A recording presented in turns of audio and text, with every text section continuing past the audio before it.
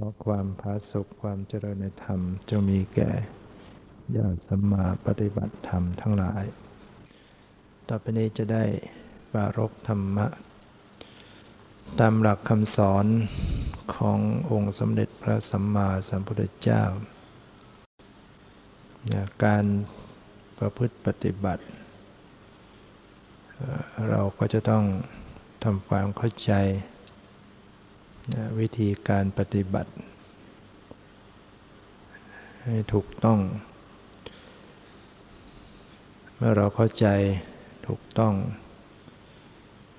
แล้วก็เพียรพยายามประพฤติปฏิบัติไปตามลำพังความเข้าใจอย่างเดียวแต่ไม่เพียรประพฤติปฏิบัติมันก็ประสบความสำเร็จไม่ได้หรือเรามีความเพียรมากแต่ปฏิบัติไม่ถูกต้องมันก็ประสบความสำเร็จไม่ได้เช่นเดียวกันฉะนั้นต้องพยายามทำความเข้าใจถึงหลัก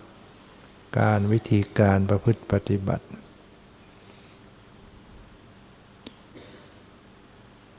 ความรู้ความเข้าใจจากการฟังก็เป็นระดับปัญญาระดับหนึ่งแต่ว่ามันก็เป็นเพียงสัญญาคือความจำเข้าใจแบบฟังแบบเข้าใจแบบจดจำเอาเราต้องไปลงมือประพฤติปฏิบัติให้เกิดความเข้าใจที่เรียกว่ารู้จักเกิดการรู้จักขึ้นเมื่อรู้จักมากขึ้นมันก็จะรู้แจ้งรู้จำรู้จักรู้แจ้งตอนฟังนี่ก็เรียกว่ารู้แบบจำเราจำได้เข้าใจในเรื่องที่ฟังแล้วก็ไปทำความรู้จักจริงๆเช่นว่าแสดงว่ารูปมีลักษณะอย่างไรนามมีลักษณะอย่างไรรูปแต่ละรูปมีลักษณะอย่างไรนามแต่ละนามมีลักษณะอย่างไรจิตมีอะไรบ้างเจตสิกมีอะไรบ้างรูปมีอะไรบ้างเราจากการฟังจากการศึกษาเรียนรู้อ่านตำรับตำราเราก็เข้าใจตามที่เราจำไว้แต่ว่ายังไม่รู้จักถ้าเราไม่ได้ลงมือปฏิบัติก็เท่ากับยังไม่ได้รู้จักเหมือนกับเราศึกษาถึงบุคคลสถานที่ที่เรายังไม่เคยไปเราก็เรียนรู้ไว้ก่อนเข้าใจว่าไปตรงนั้นจะมีอย่างนั้นมีสถานที่มีรูปร่างเหตุการณ์สถานที่อย่างไรก็ศึกษาไว้แต่ถ้ายังไม่ได้เดินทางไปก็ยังไม่รู้จักเมื่อเราเดินทางไปในที่ที่เราศึกษาเรียนรู้ไว้ก่อน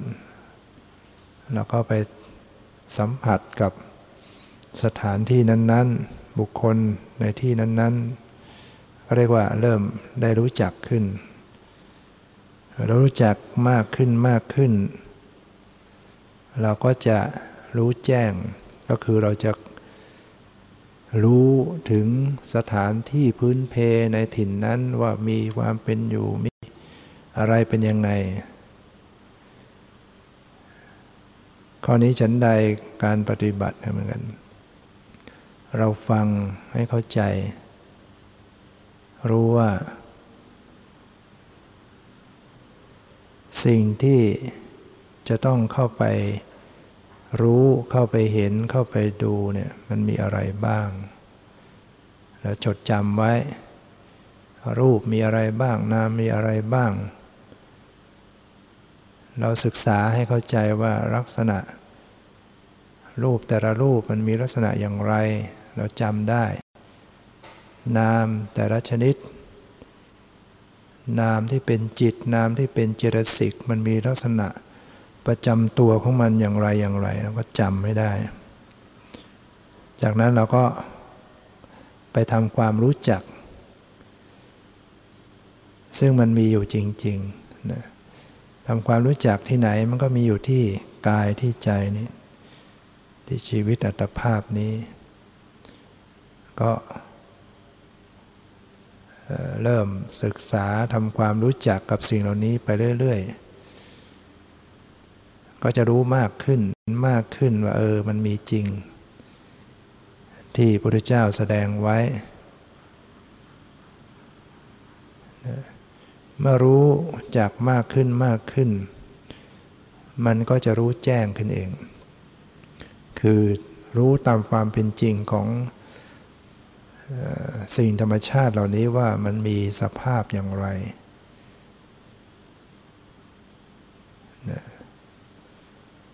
แล้วนั่นแหละก็จะเป็นทางแห่งเป้าหมายเข้าถึงจุดถึงเป้าหมายของการศึกษาประพฤติปฏิบัติก็เพื่อจะทำลายกิเลสหรือว่าเข้าถึงซึ่งวิมุตติความหลุดพ้นจากกิเลสทั้งหลายการทำลายกิเลสนี่ไม่ใช่ว่าเราไปเข็นไปฆ่าเหมือนกับเราไปทำลายวัตถุทำลายสิ่งมีชีวิตอะไรที่จะต้องไปลงไม้ลงมือนะกิเลสต่างๆนี้นะมันจะละออกไปถูกประหารออกไปก็ด้วยการเจริญกุศลธรรมต่างๆที่มีความสมบูรณ์เราเจริญกุศลธรรมเนี่ยให้มันสมบูรณ์ขึ้นเต็มที่มีสติสมาธิปัญญาเกิดขึ้นอยู่มากขึ้นจนมันมีกำลังมีความสมบูรณ์จนถึงขั้นโลกุตระกุศลขั้นโลกุตระเกิดขึ้นก็เรียกว่ากุศลที่มันมีความสมบูรณ์พร้อมอกุศลมันก็ถูกทำลายไป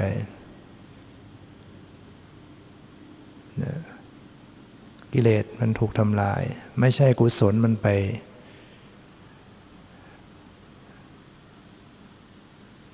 เข็นฆ่าลักษณะที่ว่าไปทำลายประหัตประหารเราจะพบว่า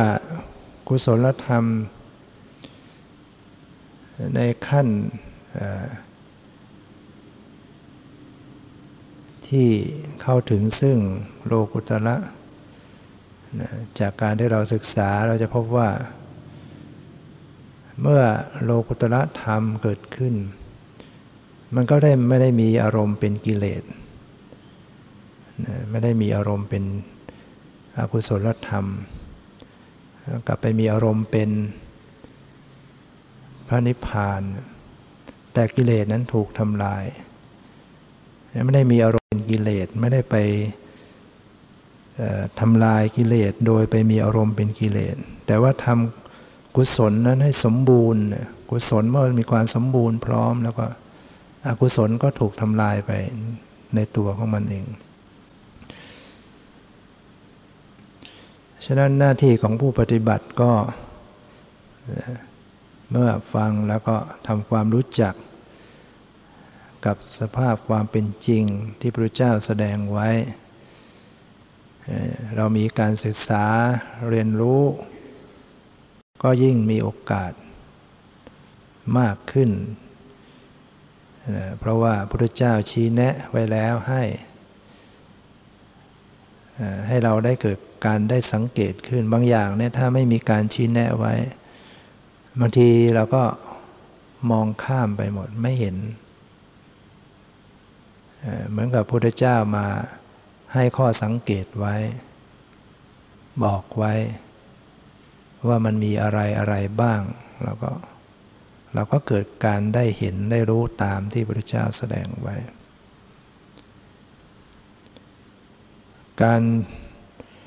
ลงมือประพฤติปฏิบัติก็คือการไปทำความรู้จักดูซิว่ามันมีจริงไหมที่พระองค์แสดงไว้ขณะรูปนามเกิดขึ้นก็รู้คือรู้เนี่ยไม่ใช่รู้เพื่อไปทำอะไรกับเขารู้โดยไม่ได้ไปกดข่มไปทำลายลักษณะที่ไปตัดไปรอนแบบเหมือนเราไปทำลายวัตถุสิ่งของอะไรไม่ใช่ให้ระลึกรู้เมื่อสิ่งเรา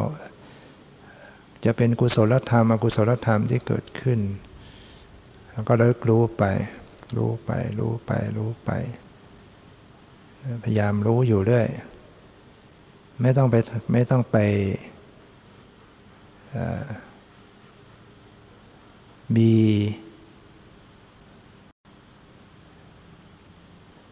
ปฏิกิริยาให้เขาเป็นอย่างนั้นให้เขาเป็นอย่างนี้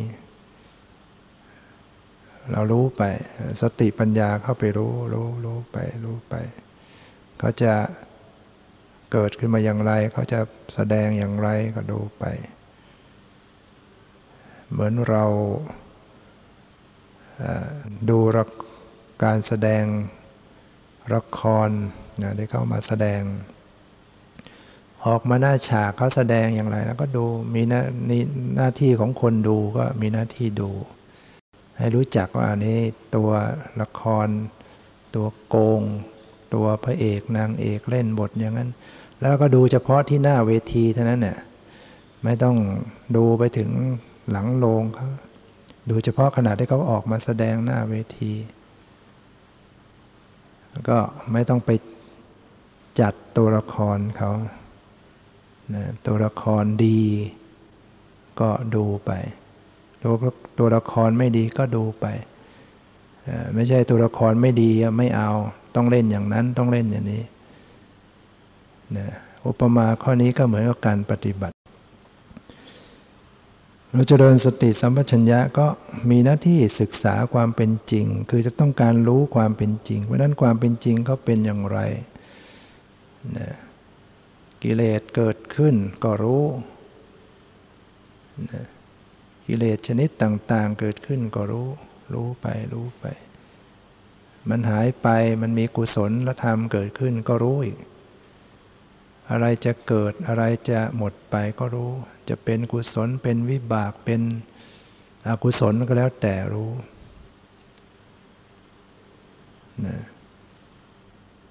เมื่อได้เจริญสติเข้าไปรู้อย่างนี้ก็จะพบว่าความเป็นจริงมันเป็นอย่างไรการรู้อย่างนี้แล้วมันจะละกิเลสได้อย่างไรก็ดังที่กล่าวแล้วว่าถ้าหากว่ามีปัญญารู้ตามความเป็นจริงรู้แจ้งตามความเป็นจริงขึ้น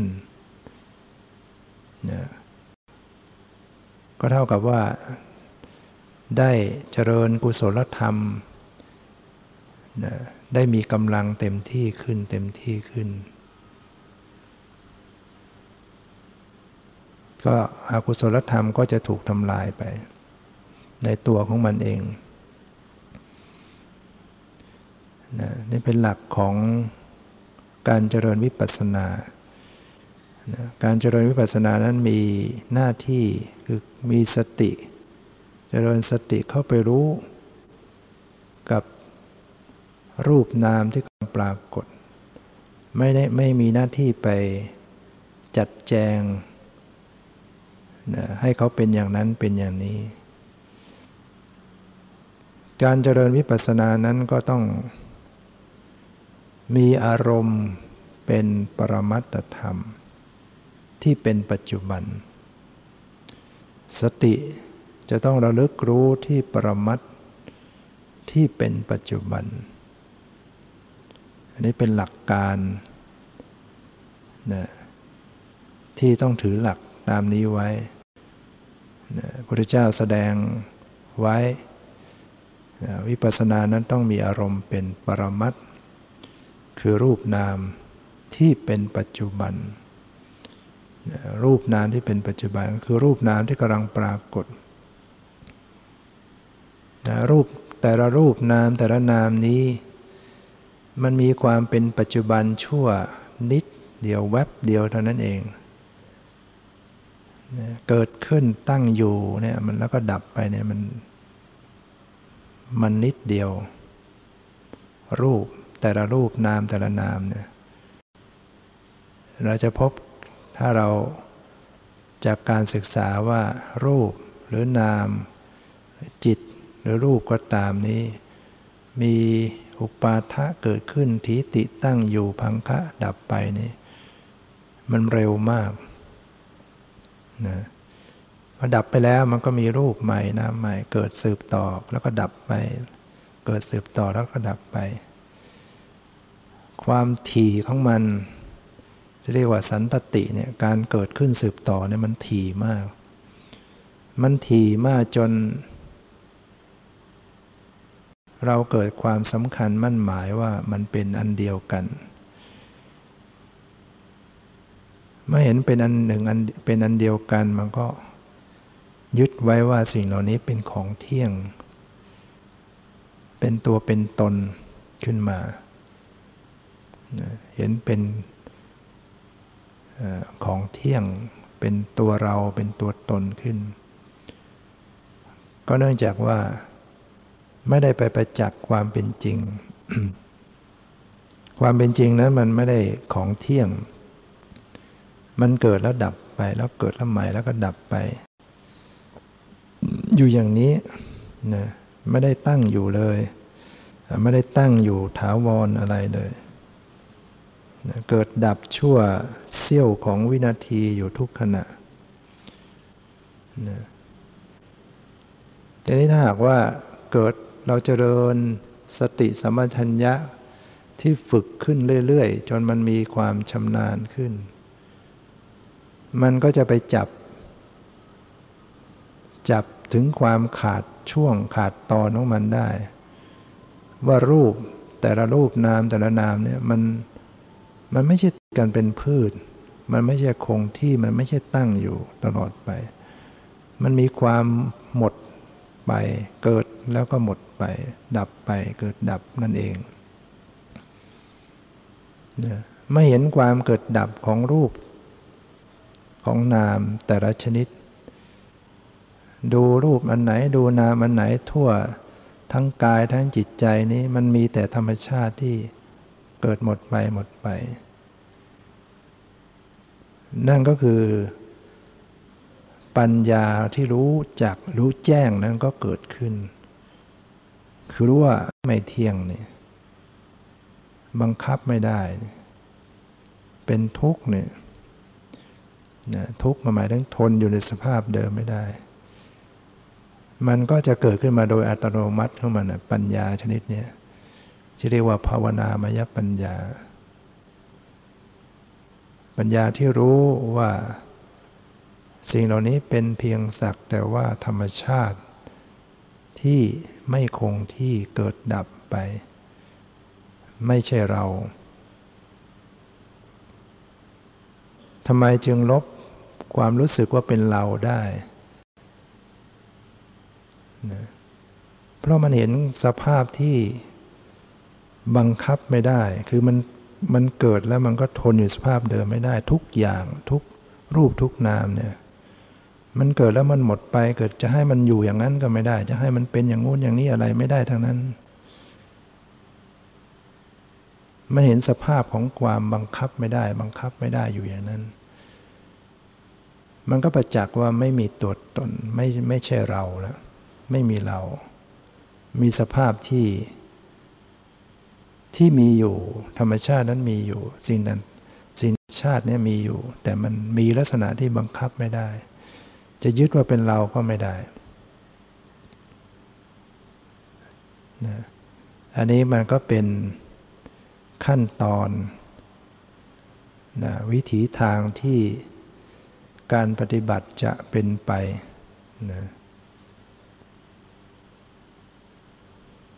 เมื่อรู้เห็นอย่างนี้อยู่เห็นรูปนามเกิดดับนะมีความชำนาญขึ้นมันก็จะแก่กล้าขึ้นไปเรื่อยๆนะจนกว่ามันจะมีความสมบูรณ์ถึงขั้นสูงสุดของมันนะจึงจะสามารถทำลายคือละ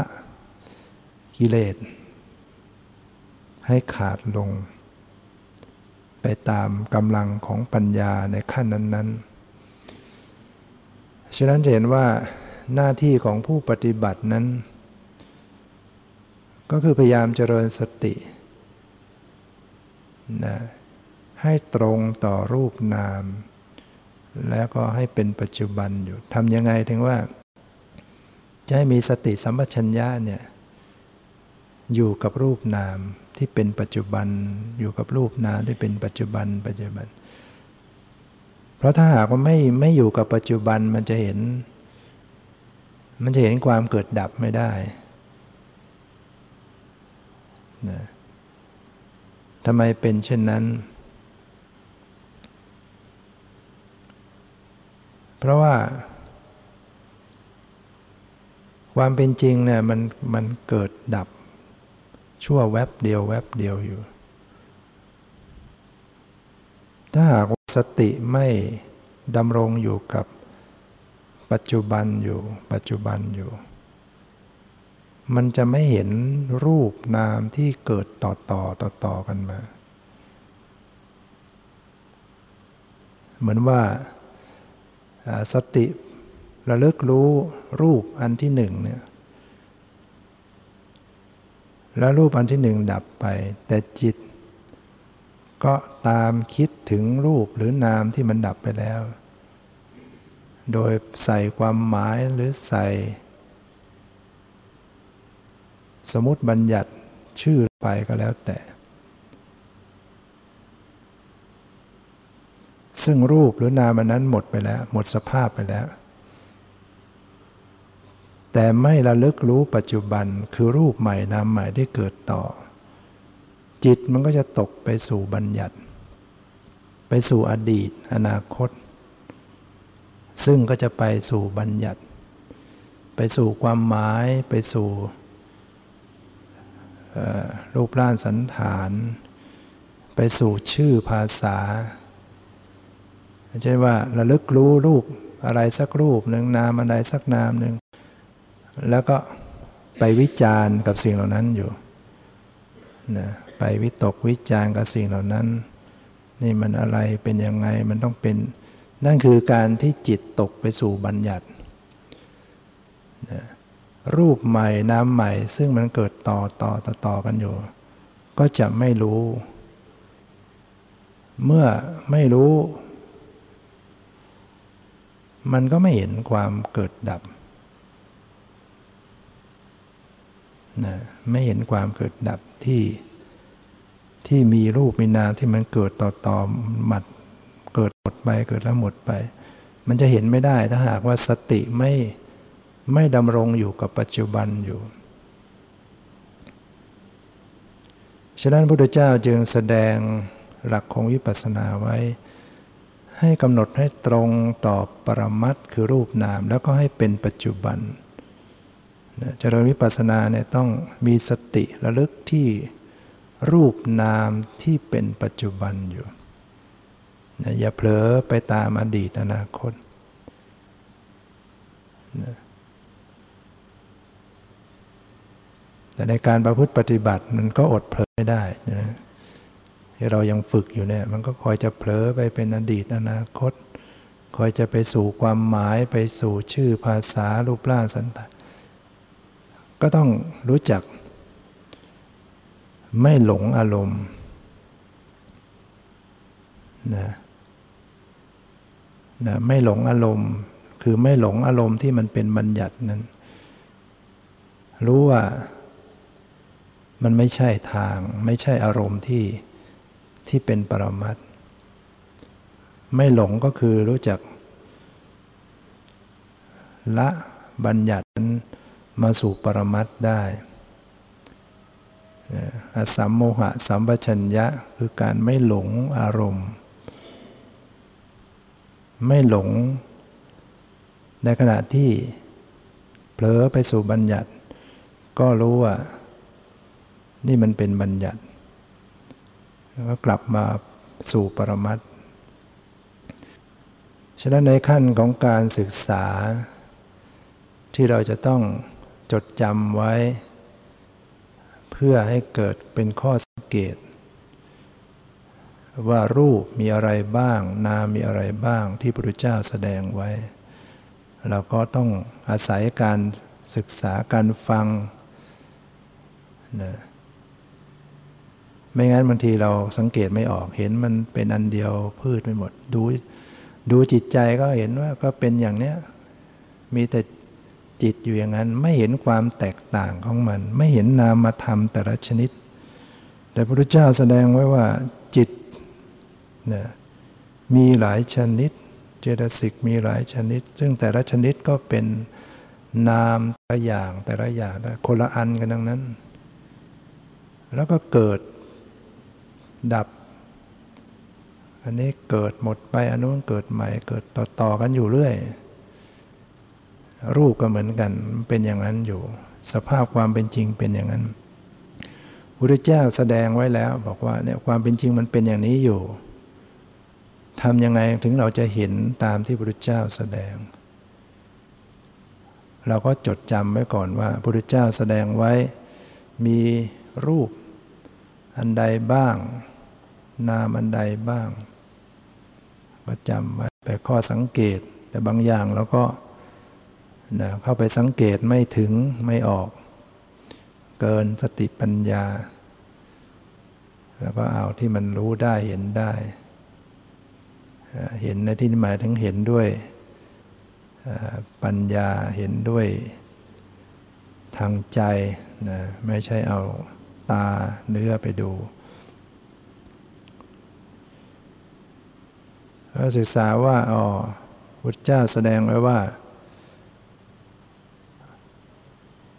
ส่วนที่เป็นรูปนั้นที่กายเนี่ยที่จะมาสัมผัสทางกายได้มันก็มีลักษณะของรูปคือรูปดินก็มีลักษณะแข็งหรือว่าแข็งน้อยก็คือความอ่อนนี่เราก็จำไว้เราก็จำได้แล้วพระพุทธเจ้าแสดงว่า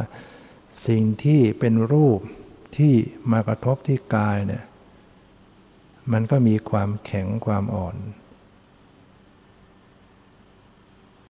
ไฟเย็นร้อนลมตึงหย่อนความหย่อนก็คือความตึงนั่นแหละถ้าเราปฏิบัติไปเราก็จะพบว่ามันจริงไอ้หย่อนนั่นก็คือความก็คือยังตึงอยู่เนี่ยแต่ว่ามันเปลี่ยนจากตึงมากเป็นตึงน้อยก็เราก็เรียกว่าหย่อนนะเย็นร้อนอ่อนแข็งหย่อนตึงนะที่มากระทบกายสิ่งที่มากระทบกายมีเพียงแค่นี้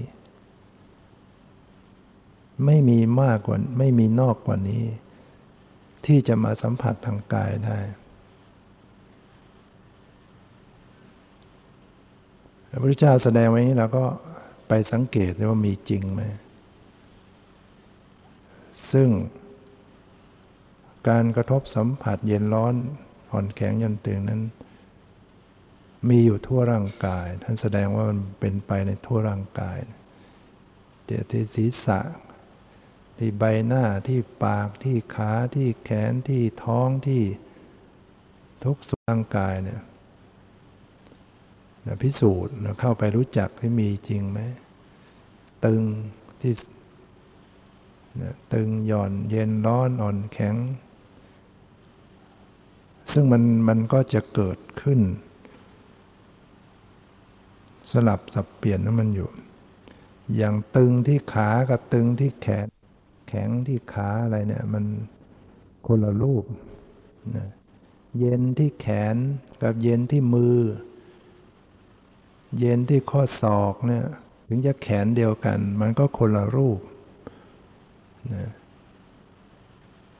ลมพัดมากระทบที่แขนเนี่ยถ้าไม่สังเกตแล้วก็ดูเหมือนเป็นพืชไปหมดเลยเย็นพร้อมกันไปหมดเลยเย็นแล้วถ้าสังเกตดีจะพบว่ามันไม่พร้อมกันการสัมผัสความรู้สึกสัมผัสรูปเย็นร้อนอ่อนแข็งหย่อนตึงเนี่ยมันจะเป็นเพียงจุดเล็กๆเท่านั้นนะไม่ใช่มันกระทบไม่ใช่ว่ามันทั้งผืนนะเพราะรูปแต่ละรูปเนี่ยมันเล็กนะมันเล็กฉะนั้นมันที่เราพบว่ามันเป็นพืชนั้นเพราะว่ามันมากอย่างความเย็นเนี่ยมากระทบที่แขนเนี่ยที่เรารู้สึกว่ามันเย็นทั้งแขนเนี่ยมันมีมากด้วยกันความเย็นกระทบเป็นจุดต่อกันไปเนี่ยแต่ไม่พร้อมกันเนี่ยเมื่อมันกระทบมากความไวของมันทำให้เรามีความรู้สึกว่ามันเป็นผืนไปหมดมันพร้อมกันหมดที่ถ้าหากว่าเข้าไปสังเกตมีความละเอียดจากการฝึกสติที่มีความคมขึ้นมันจะพบความไม่พร้อมกันแหละแต่อาจจะไม่พบทุกรูปแต่จะพบความไม่พร้อมกันไม่ใช่อันเดียวกันเย็นที่ข้อมือกับที่แขนที่ข้อศอกจะพบความต่างขณะอันนี้ที่จะนำไปให้เห็นความเกิดดับของมันนะเพียงรูปนะเพราะนั้นยิ่งดูไปทั่วร่างกายเนี่ยนะก็จะพบมากนะจะพบรูปที่กระทบเนี่ยมีมากนะเย็นร้อนอ่อนแข็งหย่อนตึงแม้ว่าจะเป็นรูปชนิดเดียวกันแต่มันก็โคละอันกันนะนี่คือของจริงคือปรมัตถธรรมแต่ได้ว่าถ้าหากว่าไอ้สภาพเย็นร้อนอ่อนแข็งหย่อนตึงเนี่ยมั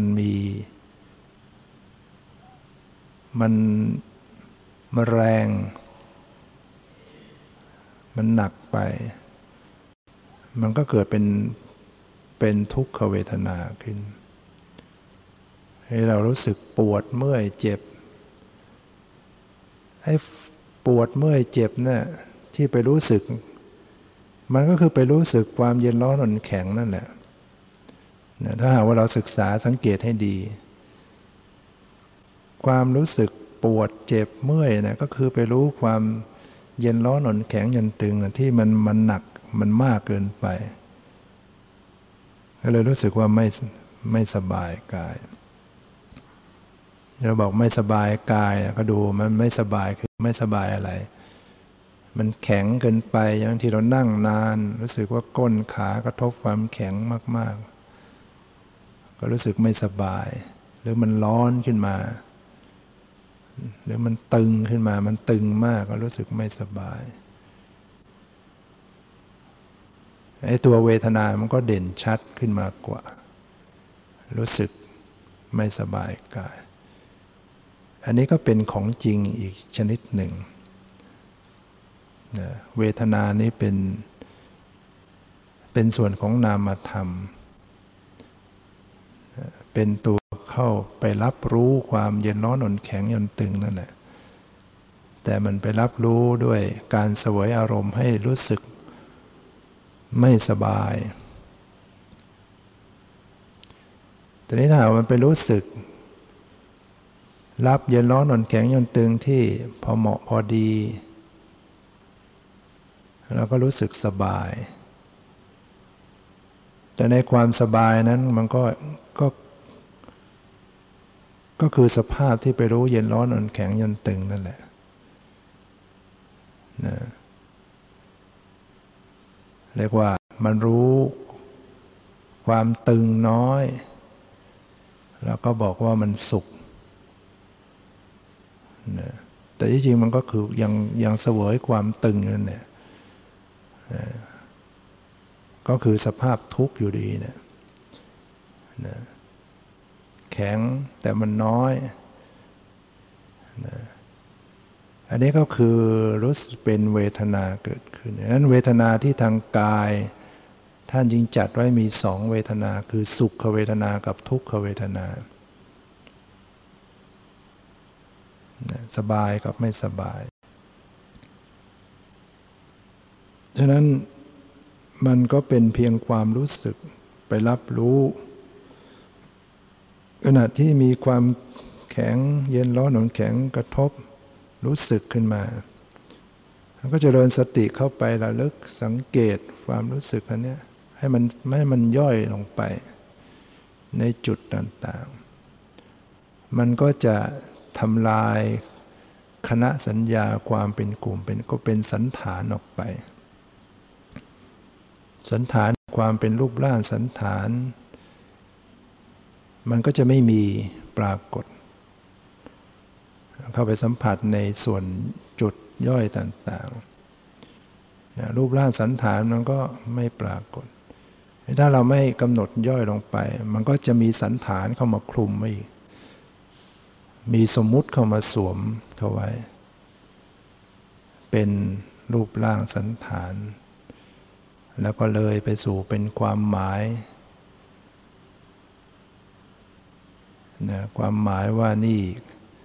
ขาหมายความว่าอย่างไงแขนหมายความยังไงจากการที่มันมีสันฐานขึ้นมาแล้วเนี่ยมันก็มีความหมายกันไปอีกใส่มันจะมีความหมายตามไปอีกนะศีรษะมันหมายอย่างไรแขนขาลำตัวอวัยวะต่างๆมันก็มีชื่อขึ้นไปอีกมีชื่อเรียกมีความหมายต่อออกไปเป็นสัตว์เป็นบุคคลเป็นผู้หญิงผู้ชายนี่คือบัญญัติมันจะเข้ามาสวมต่อกันไปแก่นแท้ของบัญญัติเหล่านี้มันมีอยู่จริงก็คือปรมัตถธรรมฉะนั้นรูปนามเนี่ยจึงเป็นเหมือนเป็นประธานของอัฏฐบัญญัติและนามบัญญัตินิสัตว์โลกทั้งหลายนะถูกบัญญัติครอบงำจิตใจอยู่จนก็สำคัญว่ามันเป็นความจริงเราก็หลงอยู่กับความจริงที่มันเป็นสมมุติเราไปเอาเข้าใจสมมุตินั้นว่าเป็นความจริงมันก็เลยกลายเป็นมีตัวตนเป็นเราเป็นเขาที่เราปฏิบัติเพื่อจะให้รู้แจ้งรู้ตามความเป็นจริงก็ต้องคลายสละเจาะลึกถึงปรมัตถธรรมเจาะลึกลงไปถึงปรมัตถธรรมคือให้ไปสัมผัสลักษณะของปรมัตถธรรมจริงๆในส่วนย่อยๆต่างๆทิ้งละคลายจากสมมุติแห่งความเป็นรูปร่างสันฐานความหมายชื่อภาษาอะไรไม่ต้องไปใส่ทีนี้ว่าปัญญาเรา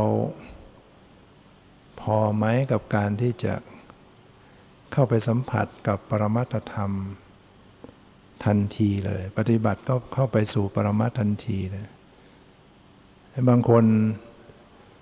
สติปัญญาไม่เพียงพอไม่สามารถทำความเข้าใจได้ก็ต้องอาศัยสมมุติไปก่อนก็ดูสมมุติไปก่อนจะดูรูปร่างสันฐานของกายหรือจะดูความหมายหรือจะใส่ชื่อลองเรียกไปอีกก็ได้นะเพื่อให้จิตมันคงอยู่ที่กายนี้นะไม่คิดเตลิดออกไปบัญญัติภายนอกตัวให้มันสำรวมอยู่ที่กายให้มันเรียกว่าให้มันมีสมาธิอยู่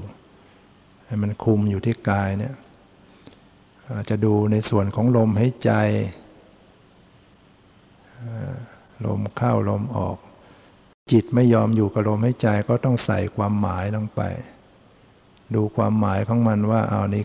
ลมเข้านะนี่ลมออกเพียงแค่รู้ว่าเข้าว่าออกนี่ก็เป็นความหมายนะเข้ายาวออกยาวเข้าสั้นออกสั้นนี่ก็เป็นความหมายเป็นบัญญัติอารมณ์บางคนดูแค่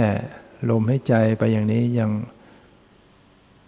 ก็ยังไม่ค่อยอยู่ก็ต้องใส่บัญญัติโดยการเรียกชื่อลงไปอีกว่าอ้าวพุทโธพุทโธพุทโธลงไปธัมโมสังโฆหรือจะเรียกอย่างอื่นอะไรก็แล้วแต่นั่นก็คือใส่บัญญัติลงไปอีกเพื่อให้จิตมันเกาะอยู่กับลมหายใจแต่มันยังไม่เข้าถึงปรมัตถ์ยังเป็นบัญญัติอยู่หรือบางคนก็ดูลมหายใจที่โพรงจมูกไม่ถนัด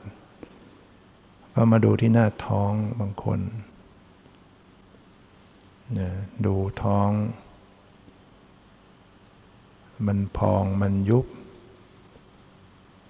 มันโป่งมันแฟบดูแค่นั้นก็ไม่ค่อยอยู่ก็ต้องเรียกชื่อไปอีกเรียกชื่อว่าพองเรียกชื่อว่ายุบพองหนอยุบหนอนี่คือใส่ชื่อลงไป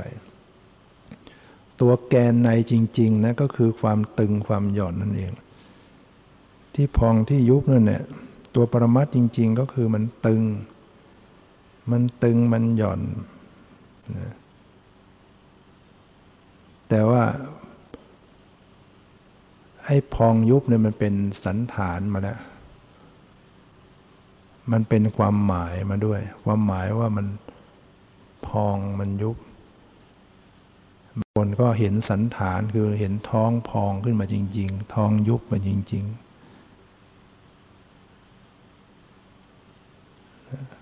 โดยที่เราก็เข้าใจว่ามันเป็นความจริงอย่างเราเคยสัมผัสตาเคยสัมผัสว่าเวลาหายใจเข้าท้องมันจะโป่งขึ้นหายใจออกท้องมันยุบเวลาเราตาไปสัมผัสเนี่ยเราว่ามันเป็นความจริงที่จริงไอ้ที่เห็นจริงนะมันจริงโดยสมมุตินะเป็นความจริงโดยสมมุติอยู่มันเป็นรูปร่างสันฐานรูปร่างสันฐานนั้นเป็นสมมุติอยู่แล้วแม้หลับตาความจำสัญญาความจำก็จำได้ว่าท้องมันพองไปอย่างนี้มันยุบไปนี้หรือบางคนไม่เห็นรูปร่างแต่ว่ามันก็มีความหมายอยู่ความหมายว่ามันพองมันยุบพองหมายความยังไงยุบหมายความยังไงแล้วก็เรียกชื่อไปด้วยนี่ก็คือบัญญัตินะปรมัตถ์ก็คือความตึงความหย่อนจริงอยู่ในขณะที่ผู้ปฏิบัติไปนั้นขณะจิตหนึ่งก็จะสัมผัสปรมัตถ์คือก็ไปสัมผัสความตึงความหย่อนนั่นแหละเพราะถ้าหากว่าไม่สัมผัสปรมัตถ์แล้วความหมายรูปร่างสันฐานก็ไม่รู้จะตั้งตรงไหนแต่นี้สัมผัสปรมัตถ์แล้วมันก็ค่อยจะเลยนะสัมผัสความตึงความหย่อนแล้วก็ใส่ความหมายใส่รูปร่างสันฐานเรียกว่ามันคอยจะมีบัญญัติเข้ามาครอบ หรือเราจะกำหนดส่วนอื่นก็ตามแกนในจริงๆซึ่งเป็นปรมัตถ์นั้นเนี่ยมันมีอยู่แล้วแต่พอมีรูปร่างสันฐานเข้ามาเนี่ยมันจะเข้ามาสวมแล้วบัญญัติเข้ามาสวมเราจะอาศัยไปก่อนนะเพื่อให้จิตเราคุ้นเคยกับกายนี้เป็นสมาธิแต่ถ้าหากว่าเราไม่ปล่อยไม่ทิ้งไม่วางจากความหมายจากรูปร่างสันฐานจากชื่อภาษาทำอยู่อย่างนั้น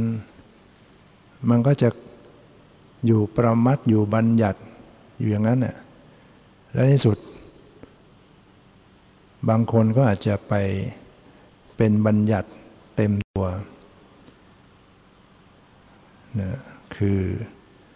มีบัญญัติซ้อนเป็นภาพซ้อนขึ้นมาใหม่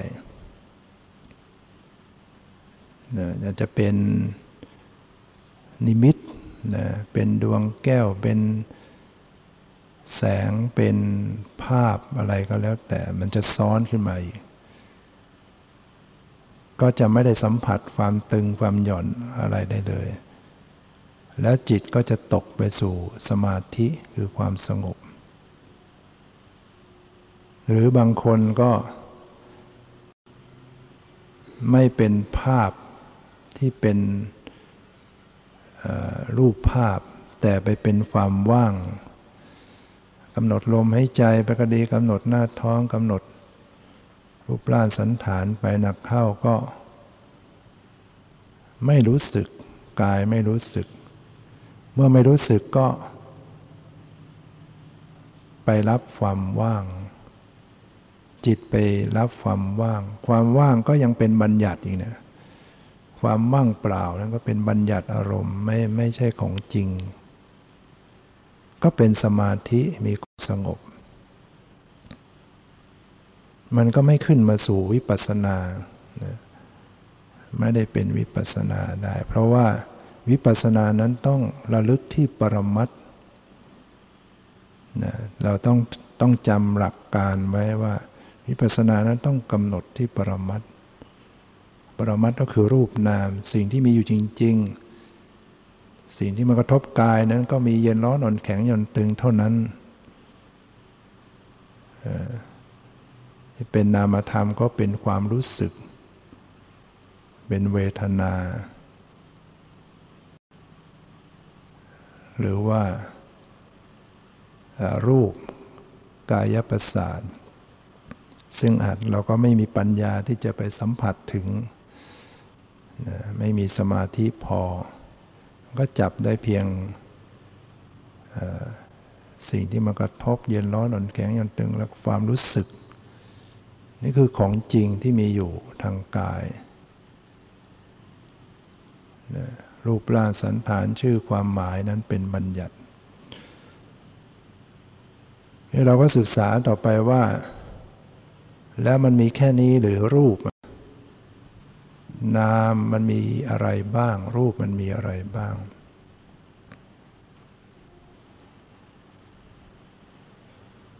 ซึ่งรูปที่กายเนี่ยความจริงมันก็มีมากกว่านี้แต่ว่าสติปัญญาของเรานั้นเข้าไปรับมันไม่พอไปรับไม่ถึง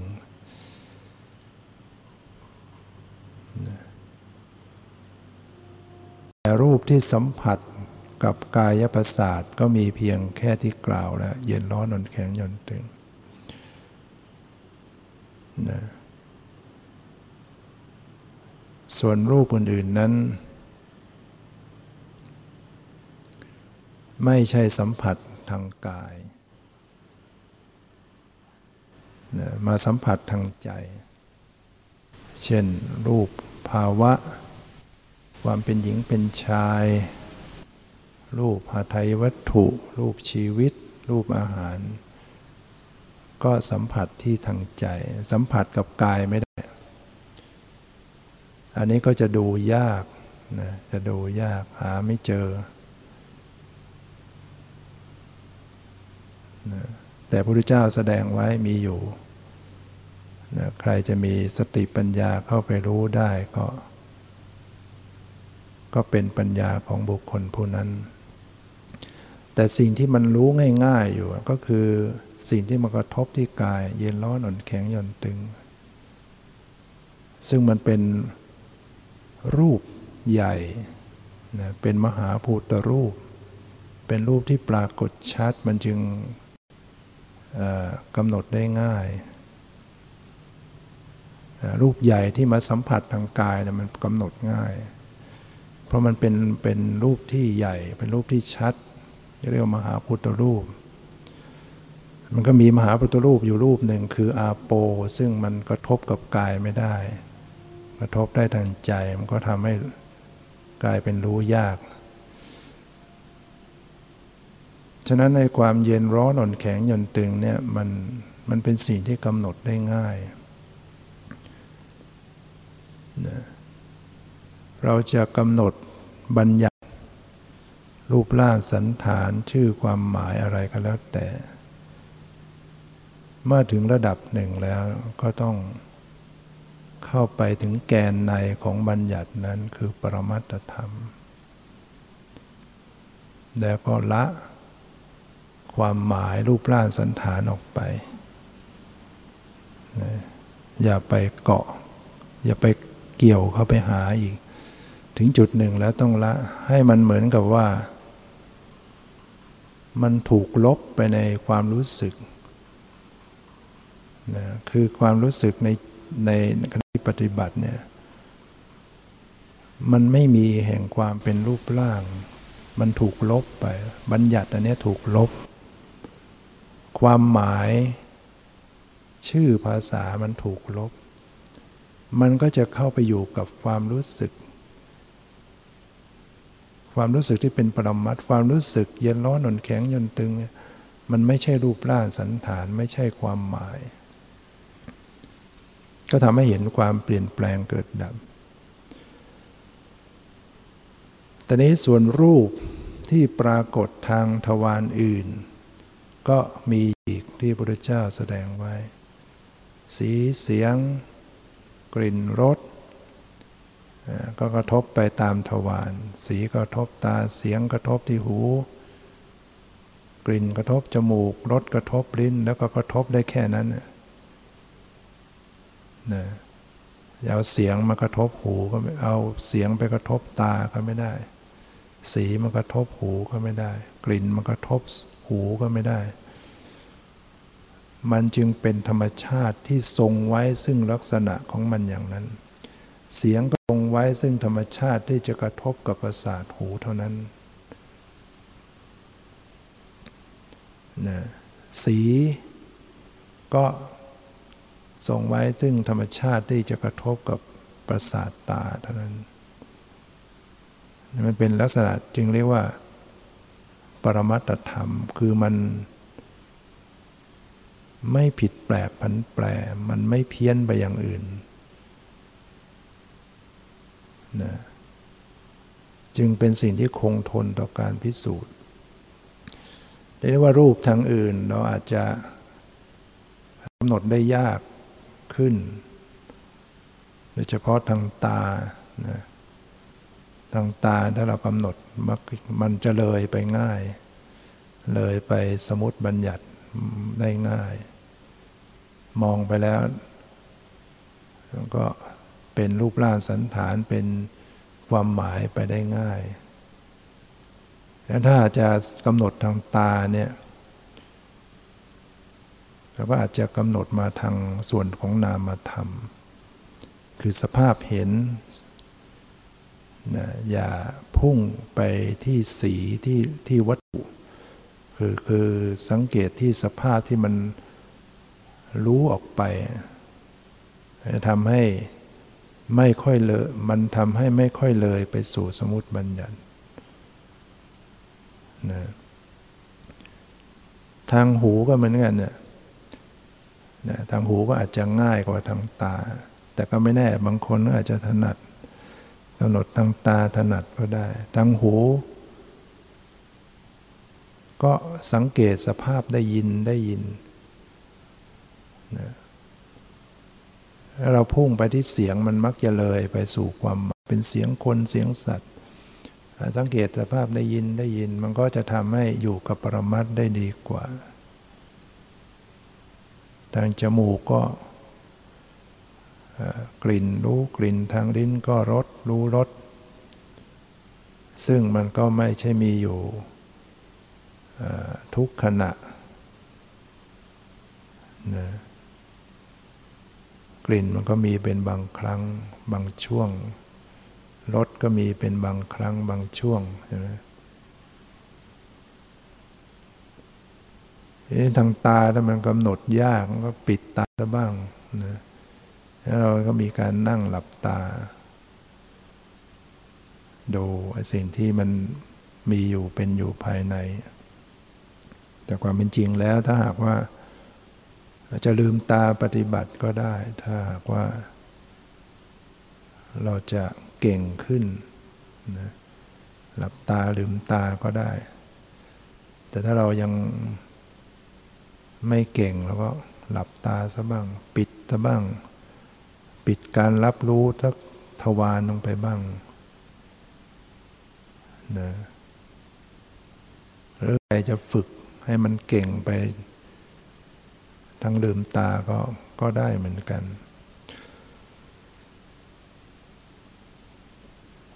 ตอนนี้มาพูดถึงทางใจทางมโนทวารซึ่งเป็นส่วนสำคัญนะที่ผู้ปฏิบัติจะต้องสัมผัสเข้ามาถึงทางมโนทวารทางจิตใจถ้าการปฏิบัติไม่มีการสัมผัสถึงทางมโนทวารแล้วก็มันก็ก้าวไปไม่ได้นะก้าวเดินหน้าไปไม่ได้นะความสำคัญจะต้องเข้ามาสัมผัสถึงทางมโนทวารทางจิตใจนะอันนี้ทางมโนทวารเนี่ยพระพุทธเจ้าก็แสดงไว้ว่ามันมีจิตนะมีจิตมีเจตสิกที่เกิดร่วมกันอยู่เราก็ศึกษาว่าจิตพระพุทธเจ้าแสดงไว้ว่ามีลักษณะที่รู้อารมณ์จิตเนี่ยถ้าว่าโดยลักษณะแล้วก็จะมีอย่างเดียวคือรู้อารมณ์แต่ถ้าว่าไปมากประเภทต่างๆมันก็มีมากจิตโลภจิตโกรธจิตหลงจิตที่เป็นฝ่ายกุศลจิตที่เป็นฝ่ายวิบากแต่ไม่ว่าจิตนั้นจะเป็นโลภะโทสะโมหะก็ตามมันก็เป็นสภาพรู้อยู่ดีโลภะเกิดขึ้นมาก็ต้องรู้อารมณ์โทสะเกิดขึ้นมาก็รู้อารมณ์โมหะเกิดขึ้นมาก็ต้องรู้อารมณ์แม้วิบากจิตก็คือการเห็นได้ยินรู้กลิ่นรู้รสซึ่งเป็นจิตเนี่ยมันก็มีลักษณะแห่งการรู้อารมณ์แล้วเราก็ถือจำหลักจำไว้อย่างเดียวก็ได้ว่าจิตก็คือลักษณะเราเข้าไปสังเกตลักษณะของการรู้อารมณ์ซึ่งก็เป็นส่วนสำคัญที่ผู้ปฏิบัติมักจะระลึกรู้ไม่เป็นไม่ออกระลึกรู้ลักษณะของจิตโดยตรงไม่ออกสภาพที่รู้อารมณ์ทำให้การปฏิบัตินั้นตันถ้าขึ้นมารู้จิตไม่ได้มันจะตันอยู่ตอนนี้ส่วนที่เรียกว่าเจตสิกคือสิ่งที่มันเกิดร่วมกับจิตเนี่ยพ